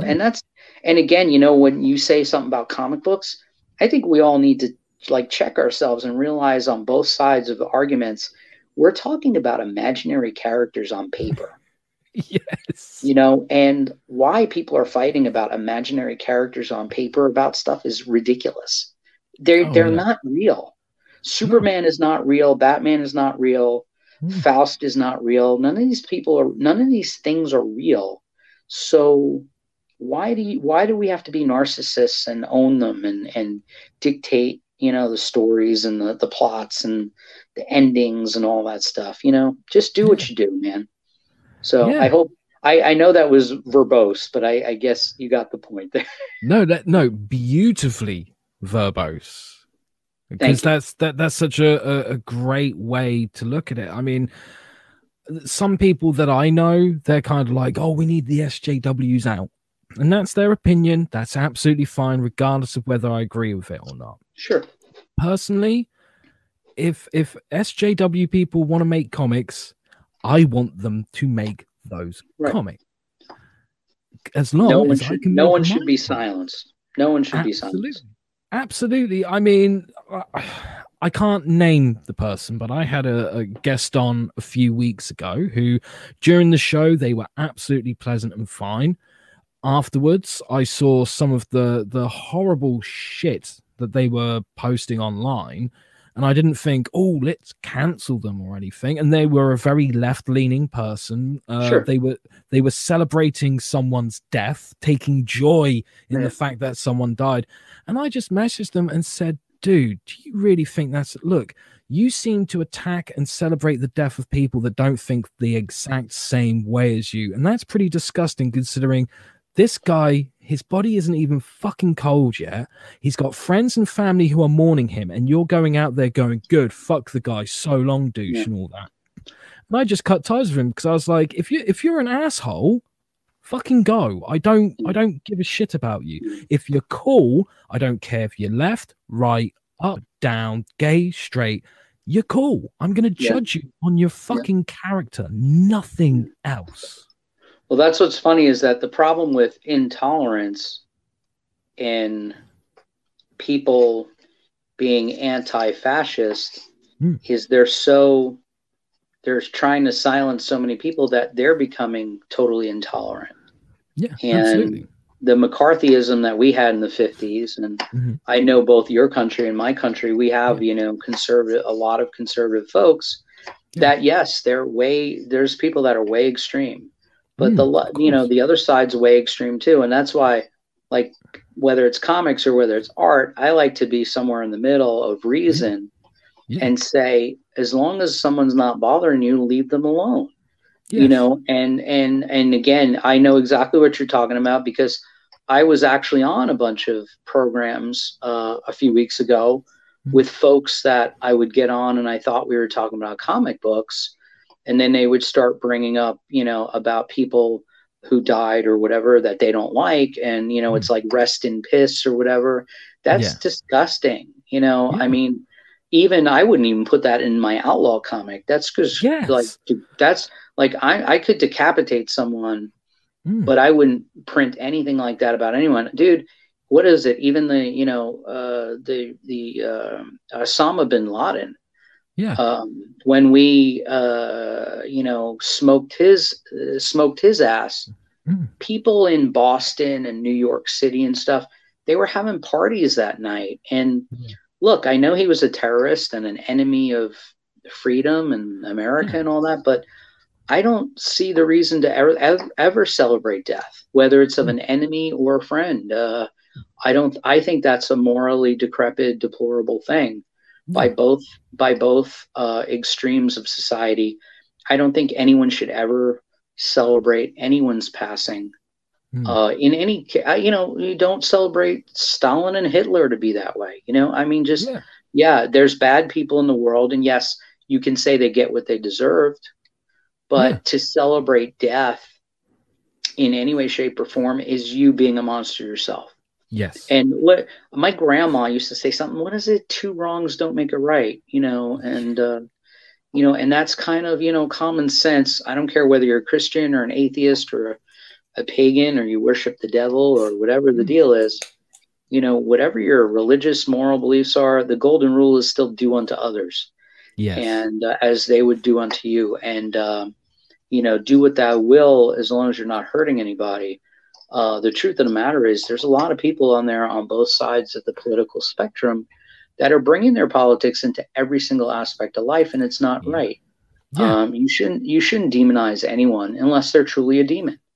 Yeah. If a if an actress or an actor on The Mandalorian or a comedian or a, um, a Hollywood celebrity or a United Kingdom, a BBC celebrity or anybody is actually a pedophile or a rapist or a killer, then those people should be demonized. But Mm. if they're just being demonized because of their opinions, just like you and I are speaking so candidly about our opinion, Mm. that's ridiculous. Cigarette smoking kills people, Lucifer. Yeah. So I want to hashtag cancel Lucifer Storm. That's like, my wife's mom died of lung cancer. So Yeah. you know what? I'm gonna go tweet really bad things about you tonight because you're smoking. And I don't know what you're smoking, but I'm gonna assume and I'm gonna hashtag it and get you fired from your own YouTube channel. That's how absurd that is. Yeah. That's how absurd all that is. And by the way, it's absurd on both sides. I don't think Absolutely. I don't think the right should be attacking the left, and I don't think the left should be attacking the right. I just think we should all be meeting in the middle and reading some cool comics. And if Yes. you think Marvel and DC are too politically correct, Mm. then don't read them. Yeah. And if you don't like that, go follow hashtag whatever Indiegogo campaign you like. And if you think they're too political, then go back to Marvel and DC or read some image books or whatever. Yeah. But don't attack. Don't. We all have to stop attacking each other. It's we all need to just read comics and draw comics. It's funny that we mentioned that cartoonist kayfabe stuff. Yeah. I wish they were more supportive of artists like you and I instead of looking at 20-year-old comics all the time. Yeah. However, you can watch 80 hours there a program and not know one thing about politics or Yes. leanings. When they talk about Jim Steranko, they're only talking about his artwork. When they're Yes. talking about Jack Kirby, they're only talking about his artwork. So there is something to be said about that. I miss the days of Walter Cronkite for all you kids out there. That was a guy in America who used to read the news, but he only read the who, what, where, when. He didn't offer his opinion afterwards. Yes. So when there was a killing or a fire or a political campaign or whatever, he just told you the facts and only the facts. And they never pontificated about shit afterwards. And the same thing with me, you know, and no doubt, Lady Satan comic. When you talk about snuff films, you're spoiler. I read your synopsis. If she survives a snuff film, I really doubt that you get heavy into the politics of the snuff film industry, because we would all be a little worried about what kind of research you did for that.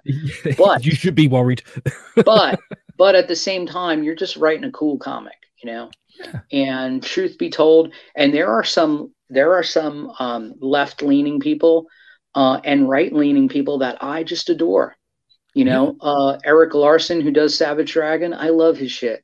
Yeah. I don't care what he writes on Twitter. I think he's the bomb. Yeah. And then there's some right wing nut jobs out there who are totally crazy too.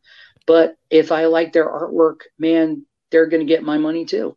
Yeah. You know, it's all, you know, I grew up reading war comics when I was a kid too. I loved Sergeant Rock and Sergeant Fury. Yeah. Not all those things were politically correct, but at the time I thought, hey, it was good guys versus bad guys. You know, but right now in the comic book industry and entertainment industry, sometimes you can't tell who the bad guys and the good guys are, because I think they're all wearing masks, buddy. And the truth of the matter is they're all not showing their true colors. They're all pretending, and they're all trying to get and I will tell you one thing. You know what the true evil in the world is, non-politically speaking? Money is the root of all evil, and the corporations are fueling some of this stuff that we're dealing with all the time. Oh God, yeah, because they make so much money out of it. They love the divide. And I still think, even though I love WandaVision, Disney is evil. I watched one of your YouTube videos with another guest who was adamant about, I think he would have killed Mickey Mouse on air on your show. He hated Disney so much. I know the one you're on about. Yeah, but every other word was, I hate Disney and I've never worked for Disney and all that. And I think Disney and companies like that are ruining art and entertainment, to be honest with you, because of the lack of choices. Yeah. And although I am guilty of taking my son and wife to see every single Marvel movie that's ever been made, I don't agree with their one-sidedness in their business, you know. Yes.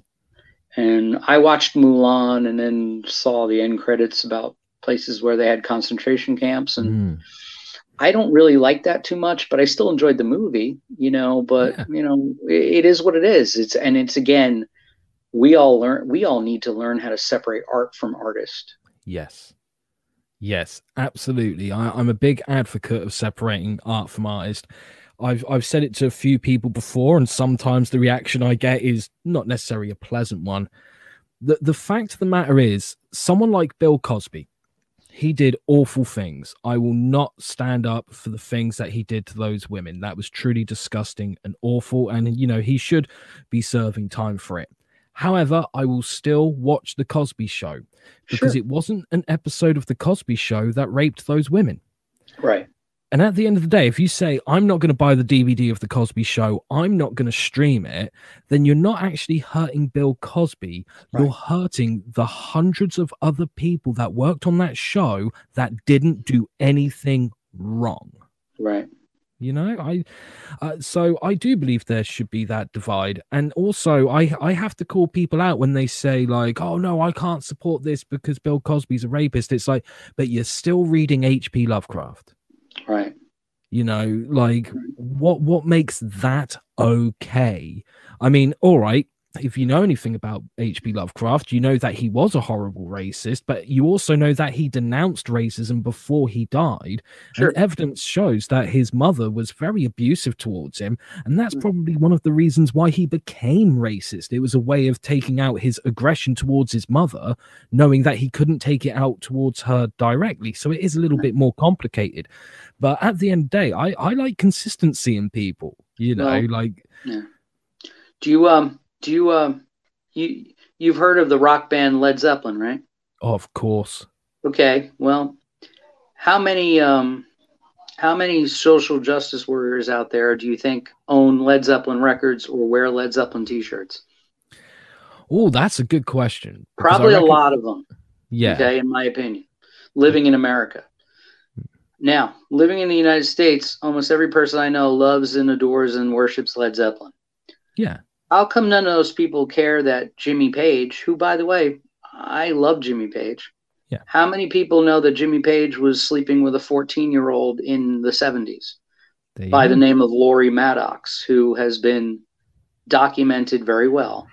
it. You know, that in fact, she slept with probably every member of Led Zeppelin and was Jimmy Page's girlfriend Yeah. at the age of 14. Mm. Now, how come that's okay? Yeah. But God forbid God forbid I have Annie Hall in my collection. And again, no one's saying that's right either.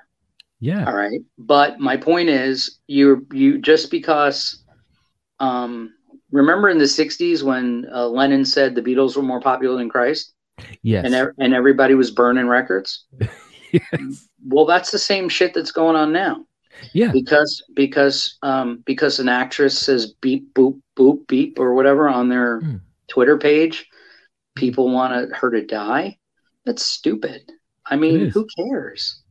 Yeah. You know, they're not politicians. They're not the Pope. They're not world leaders. No. They're not church leaders. They're not social leaders. They're actresses and celebrities and musicians. No one should care. No one should care that Jimmy Page was banging a 14-year-old in 1970. Okay. And no one should care about James Gunn or Louis C.K. or any of those people. And by the way, James Gunn, I guess Disney was all right to forgive him, but other people can't get a pass. And again, I'm not making a statement of, about anything being right or wrong. I'm just saying, like I said, if you're a Led Zeppelin fan and you're a person that stands up for social justice in the world against pedophiles, well, it's been well documented that Jimmy Page slept with a 14-year-old for months in the 70s. Yeah. In LA. And her name was Laurie Maddox. And you can look that up. But no one cares about that. No. Or, you can give Roman Polanski all the awards you want, but he can't even return to the United States. So, there's a double standard with everything. And comics, there's double standards too. And but to be on the bright side, we should just worry about making cool comics, and we shouldn't worry about what other people like. I don't even worry about what you're doing, and you shouldn't worry about what I'm doing. If you dig it and you want to promote it, then promote it. And if you want to back an Indiegogo campaign and buy a book, then hit you up and buy your books. If you want to buy my books or see what I'm about, $2.99, message me and I'll mail them to you. It's all about just people creating stuff and jamming and having fun. And I think that's the way everything should be, Yeah. Why'd you make me get political, Lucy? It wasn't my original intention, but I'm tomorrow. glad that it came out. I'm gonna have like 12 less Twitter followers tomorrow. But it's all right. But you know what? I really don't care. Yeah, exactly, because that number means nothing. Like so many people have absolutely focused. Nothing. They're so focused on all that shit. They're wasting their time arguing and bitching at each other and going, "Oh, how many likes did I get?" And they seem to forget life is way too short to worry about that bullshit, man.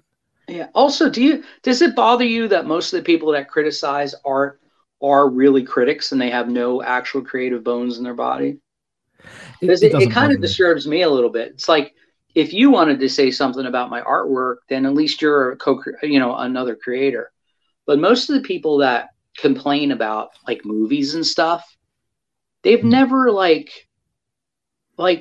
the people that complain about, oh, I don't like how this TV show ended or this movie ended or whatever. They've never like even produced a 30-second commercial in their life. Yeah. Just because you have an iPhone and you can make a TikTok video doesn't mean you should edit a Zack Snyder film or a Spider-Man film or Yeah. the Aliens franchise. You know, I don't get it. I don't get why we're so narcissistic that every piece of art and entertainment has to end and begin exactly how we want it. I know, right? I mean, I take a little bit more of a stoic approach to it, where if someone like complains about they criticize my work and they've never made anything in their life, I'm like, well, you know what? I'm confident in my abilities. I know what I'm capable of doing. I know that I've sat down, I've put the time into not just making it, but learning the craft and continually learning and honing my craft. That it's like, okay, you didn't like it. You thought it was bullshit, that the ending was bad or whatever, or that the characters seemed a little two-dimensional or whatever. Hey, that's your opinion. I wish that you enjoyed it, but not everyone's going to enjoy it. Hopefully you'll enjoy the next one. Until then, I'm going to go over here and just do my thing. Because like if I obsess like about the reviews and stuff, to me, that's the same as like those guys who are obsessing about like how many likes they get on stuff and like arguing with each other about political opinions and stuff. Like, whilst those people are doing that, I'm either sat at my desk and I'm writing and drawing, or I'm picking up my guitar and I'm just playing some music, or I'm hanging out with wild foxes that I look after in my garden. And that, all of those things, that's priceless. That's stuff that if I go to Twitter and start focusing on that, I'll miss out on all that stuff, and I'll get to my deathbed and I will regret missing out on that stuff. So if other people want to do that, let them. Fucking let them, because I'm not going to do it. This comment is wonderful underneath you. What is that? Samuel Bell. Yes, the modern world reminds me of Shakespeare. Hell is empty, and all the devils are here. That is correct. And so beautifully said. And you could follow that up with everybody in the world doth protest too much. Yes, absolutely, man. Absolutely. Listen, we're going to have to wrap up in a second, but I have 2 more questions for you before we go. But I also want to remind everyone who's watching live and everyone who's going to watch on the replay that if you take a look in the description box down below, you can find Anthony's Facebook and Twitter. I highly recommend that you follow him. And if you're interested in his books, send him a message and he'll sort you out. So before we go, 2 questions that I ask everyone. And the first one is, do you believe in writer's block or artist block or just a general creative block? And if you do, how do you overcome it? Yeah, I do. Some nights I will sit down to draw. Mm-hmm. The writer's block is never there. It's the artist, the actual illustrator block that hits me. Yeah. When it hits me, I make a point of getting away from it. Yeah. Getting away from it in your physicality, your muscle memory, but also get away from it in your head. Yeah. Just put the paper away, put the Bristol board away, put the computer program away, whatever you're working on. Yeah. Put the guitar away, whatever you're creating. If it's not coming naturally, step away from it and take a day or 2. Yes. Time heals all wounds regarding creativity. If it's bothering you and if you feel like you're forcing it, step away from it for even a week if need be.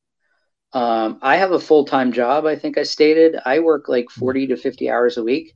Yeah. I work on my artwork at night, and I have a family. I have a wife and son, and 2 cats, and a house, and a lot of responsibilities. And I'm not a young spring chicken. So if I don't feel the creative juices flowing, I step away from it, because guess what? I don't know about you, but Marvel and DC my editor ain't calling me up saying finish this today.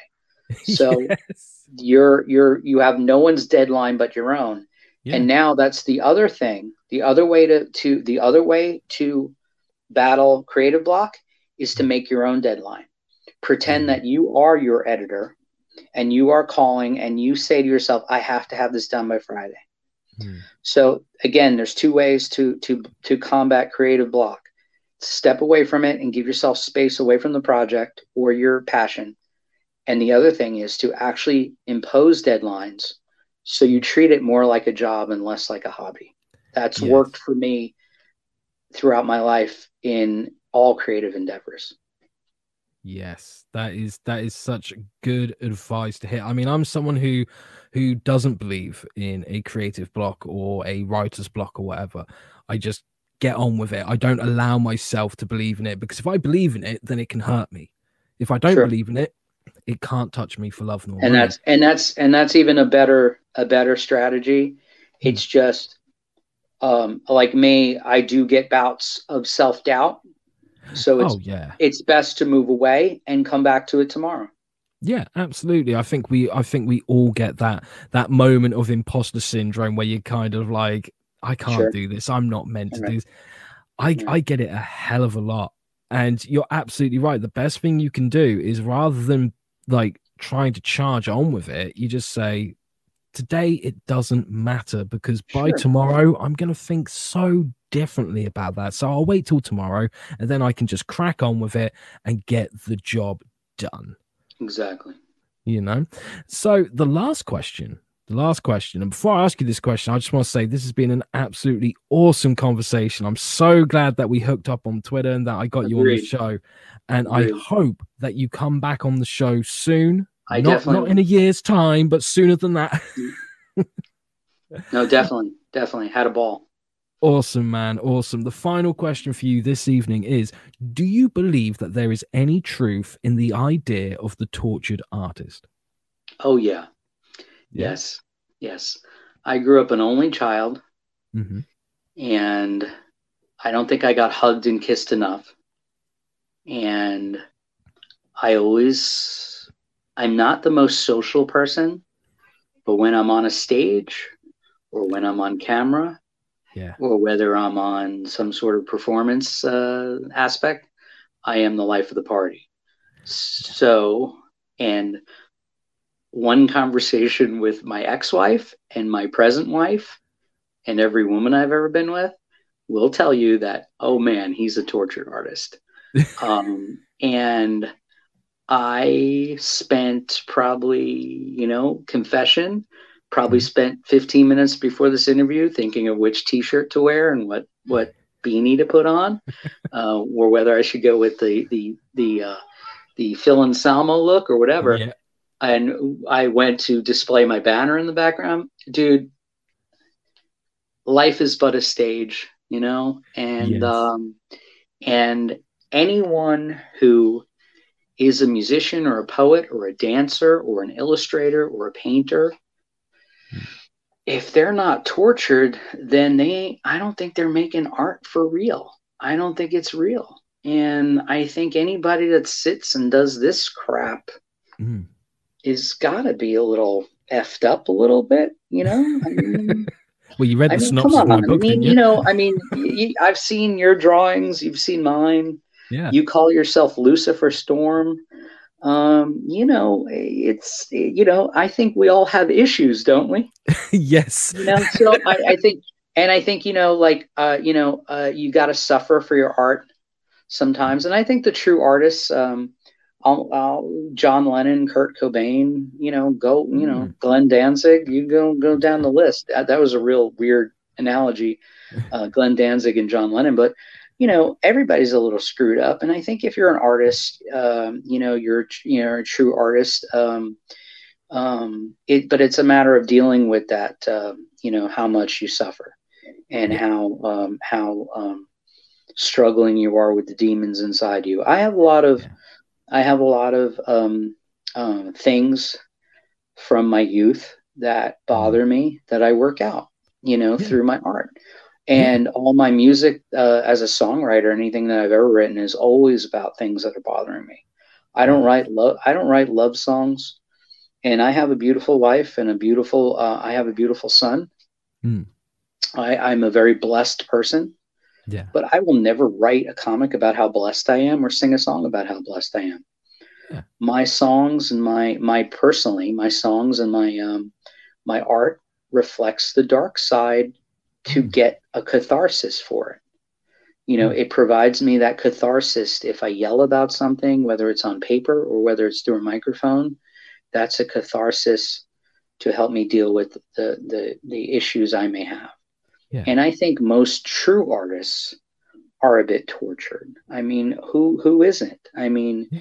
you know, and what is art? You know, I don't think, hell, I even think Dwayne Johnson, The Rock, who is a movie star, Yeah. judging from his television show or from what I've read about him, you know, you wouldn't think that he's what you call a tortured artist because he's a billionaire right now and he works out all day. But why do you think he works out all day? Exactly. Why do you think he's so passionate about his movie career and his wrestling career and his tequila company and all that? He's like that because he had a rough childhood. Elon Musk, who makes rockets and Teslas and stuff, he was abused as a child, supposedly. Yeah. So, you know, of course, tortured artists, of course, I think you create because maybe something is missing and you're trying to fill that void. There are some probably small instances where people just draw or write or sing just because they enjoy it.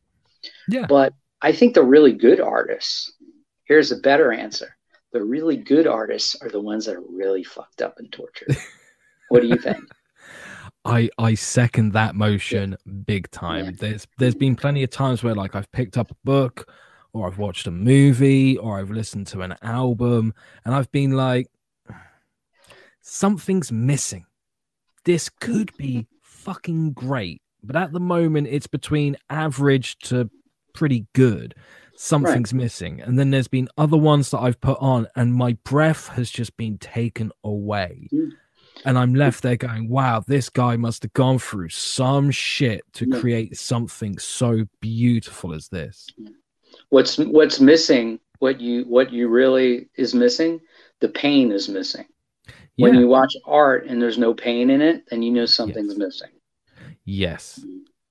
Absolutely. I couldn't agree more with that. Anthony, thank you so much for coming on the show this evening. I've had an absolute blast talking with you, man. Me too. Thank you, sir. Awesome, man. Thank you very much to you guys who have been watching both live and on the replay and interacting in the chat. You are all officially awesome. And if anyone tells you differently, I'll be more than happy to correct them. I will be returning on Monday, where I'll be joined by Svi Lebetkin, aka the Rabbi from Another Planet. We'll be talking about his forthcoming books, Imperium and Biblical. And if you know his name, it's probably because you've seen some of his work in heavy metal. That's right. He used to write for heavy metal. He's a great guy. He's full of energy and he's got a crazy, crazy, filthy mind. So it's going to be an absolute blast, which means until next time, guys, take care of yourselves, take care of each other. Most importantly, though, and I cannot stress this enough, stay awesome.